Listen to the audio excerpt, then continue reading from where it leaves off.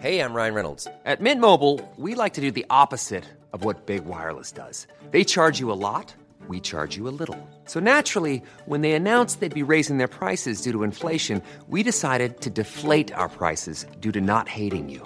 That's right. We're cutting the price of Mint Unlimited from $30 a month to just $15 a month. Give it a try at mintmobile.com/switch. $45 up front for 3 months plus taxes and fees. Promo rate for new customers for limited time. Unlimited more than 40 gigabytes per month. Slows full terms at mintmobile.com. Hi, I'm Maeve Marsden, and you're listening to the podcast of Queer Stories, an LGBTQI storytelling night hosted at Giant Dwarf in Redfern. This week you're listening to award-winning writer and very handsome man, Benjamin Law.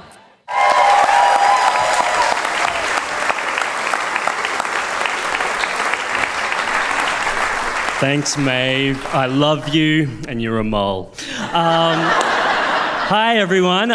It's so great to be with the LGBTIQ community, and I know that some people sometimes say about that acronym that it's a bit of a mouthful, LGBTIQ, but I just want to remind those people that heterosexual has the same number of syllables. I'm going to tell you a story about myself, and it's about coming out, which I did recently. I'll explain. And look, before I start, I have to say, as time goes on, I'm not even sure how I feel about the term or the concept of coming out. You know, to me, it's always sounded vaguely sinister, a bit graphic. Coming out sort of sounds like you're doing a poo. But I am lucky enough to be able to look back and genuinely say, I'm fond of my original coming out story. I was 17 at the time, and I'd spent my entire childhood in the state of Queensland, which, at any given moment, is either the most regressive or progressive state in the country. It's kind of nuts. Now, I know some of you might laugh at the idea of Queensland, cradle of Katter, hellmouth of Hanson, being a progressive stronghold. But keep in mind also that Queensland is the only state to have directly elected not just one, but 2 women premiers. No other female premier in Australia has ever been directly elected into office. On the other hand, though, we are the only mainland Australian state to have no legal nude beaches. American Psycho still technically needs to be sold in shrink wrap. We held off fluoride in our water for decades. The only thing stranger than a British smile is a Queensland one. And we were the last mainland state to decriminalise homosexuality in 1990 when I was 8 years old. And throughout childhood, I'd watch state politicians rail against the evils of homosexuality on television, citing how gays were perverted and they were all involved in extreme sex acts like scat play and fisting. Now I'm older, I think whatever. Each to their own. Many of my friends have been both fisters and fisties. And good for them. But extreme sex acts like fisting aren't prerequisites to being gay, just as extreme childbirth isn't a prerequisite to being heterosexual. And in any case, childbirth is basically being fisted in reverse by a miniature human head. So who's the sicko now, I ask you?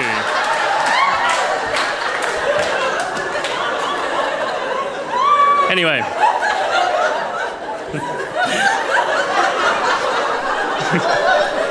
My point is, for a significant period of time of my childhood, the adult that I would grow up to be was criminalised by the state in which I lived. And by the time I was in high school, a conservative Lutheran private school where all the cool kids were super straight surfers, being gay was still the worst thing you could be considered to be. And jokes flew around campus like, what's the sound of a poof to farting? It's actually kind of funny now, but... So, by the time I was 17, about to leave home, having managed chronic anxiety and panic attacks throughout my entire teens, I decided to come out as gay to Mum, more out of exhaustion than anything else. And there's nothing more tiring than hiding a key aspect of your identity 24/7, and I didn't have that much energy as a teenager anyway. So one night, after I graduated, we graduate earlier up there, and before I was going to move out of home, I said I had something very important to tell her. Then I burst into tears, unable to get the words out. And I don't cry in that dignified Kate Blanchett on the big screen way. My crying is snotty and ugly, and I sound like a small animal whimpering after being kicked repeatedly. "Hey, what's the problem?" Mum asked. "I have something," I choked, "to tell you." And she looked concerned. "Are you on drugs?" I shook my head. "Have you gotten someone pregnant?" Colder, I thought.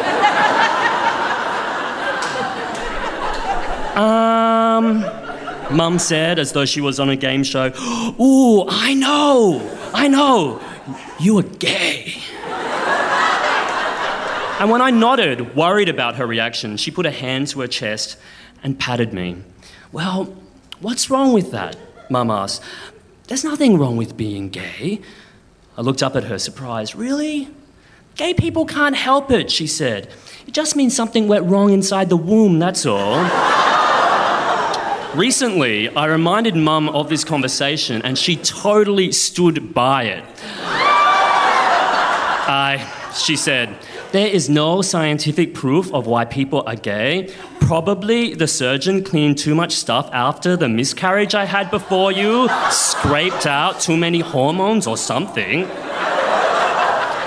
It's a lot to process, I know. After that, I came out to my older siblings, then my younger siblings. A few years later, I came out to my dad. Then I'd come out to taxi drivers and hotel reservation staff, new colleagues, extended relatives, some asshole taking my order. Because coming out, I think a lot of people in this room know, isn't a single moment.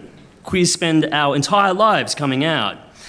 And so cut to present day 2017. It was the end of a long week, and my boyfriend and I were furiously packing our bags to fly interstate. Two of my sisters had birthdays. It was Candy's 40th, Tammy's 30th, and I'd booked a house on Stradbroke, an island in Queensland only accessible by barge. And everyone was coming. My divorced parents, all 5 siblings, myriad partners, and it was so supposed to be supposed to be fun, but in a post-nuclear family like ours, trips like these can spell fallout.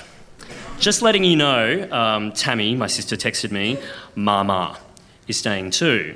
Mama is my grandma on my mum's side, on my dad's side. A reminder to you and Scott. "Wait, your grandma's coming?" Scott said. Fuck. I mean, clearly I hadn't read the itinerary properly. So, as I said, I originally came out to my mum half a lifetime ago at 17. I'm 34 now. But I'd never come out to my mama, my dad's mum and last living grandparent, and Scott would be there too for the entire weekend. Look, how did this happen? It's partly cultural, that unquestioned Chinese expectation to marry. It's partly generational, she's 88, and partly to do with language. Cantonese, my family's language, is like the Russian of Asian languages. You know that Mandarin has 4 tones? Cantonese has 9. I don't know how you'll sign this, but go go go go go go go go go go is a sentence.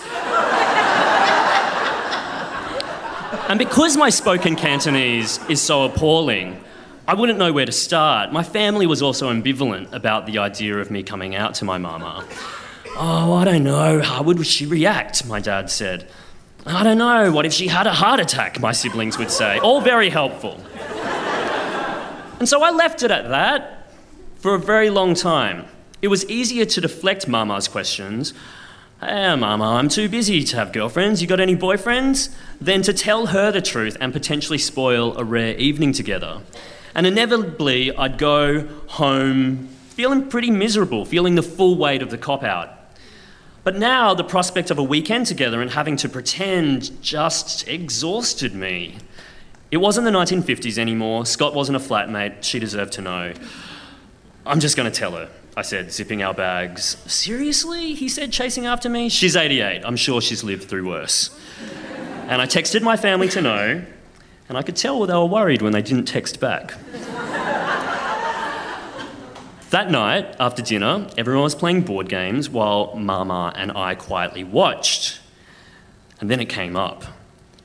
You're doing so well with work now, she said. All you need to do now is find a wife. And I sighed and I smiled weakly, 2 wines in. Mama, I said, taking her hand and speaking clumsily in Cantonese in what I imagine must have sounded to her like an inexplicably thick Russian accent. Just go with it. Mama, I will not be doing the marriage.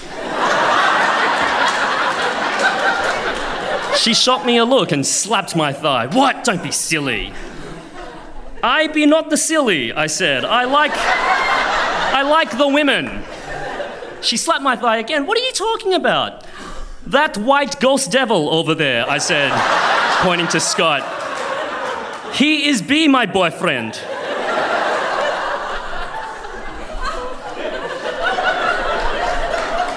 All of us here who identify as queer, transgender, lesbian, intersex, bi, gay, ostensibly on paper don't have that much in common, but what we do share is this period of hiding often and a moment of fear at some stage in our lives where we need to clarify, correct, or bail someone up.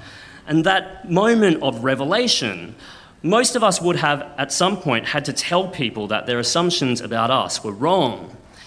But what I've also learned over the years is that if people care about you, what they often need most is reassurance. And so I said to my mama, but you know something, mama. Me happy. You happy too, mama? And mama thought about it and she scanned the room, this sprawling family that she'd made, all their partners, and this grandson who wrote stories about this stuff that she'd never read. She patted my hand. Well then, she said, I'm happy too.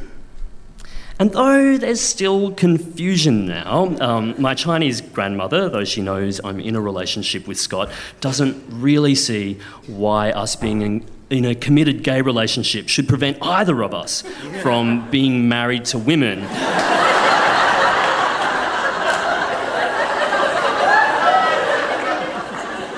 I do feel lighter.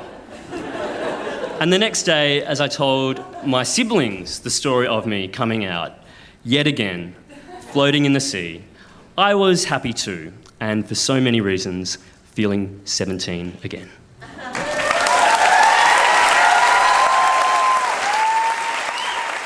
Book tickets for the next Queer Stories on the Giant Dwarf website. And for discount tickets to the show, donate to my crowdfunding at patreon.com/LadySingsItBetter. Thanks for listening.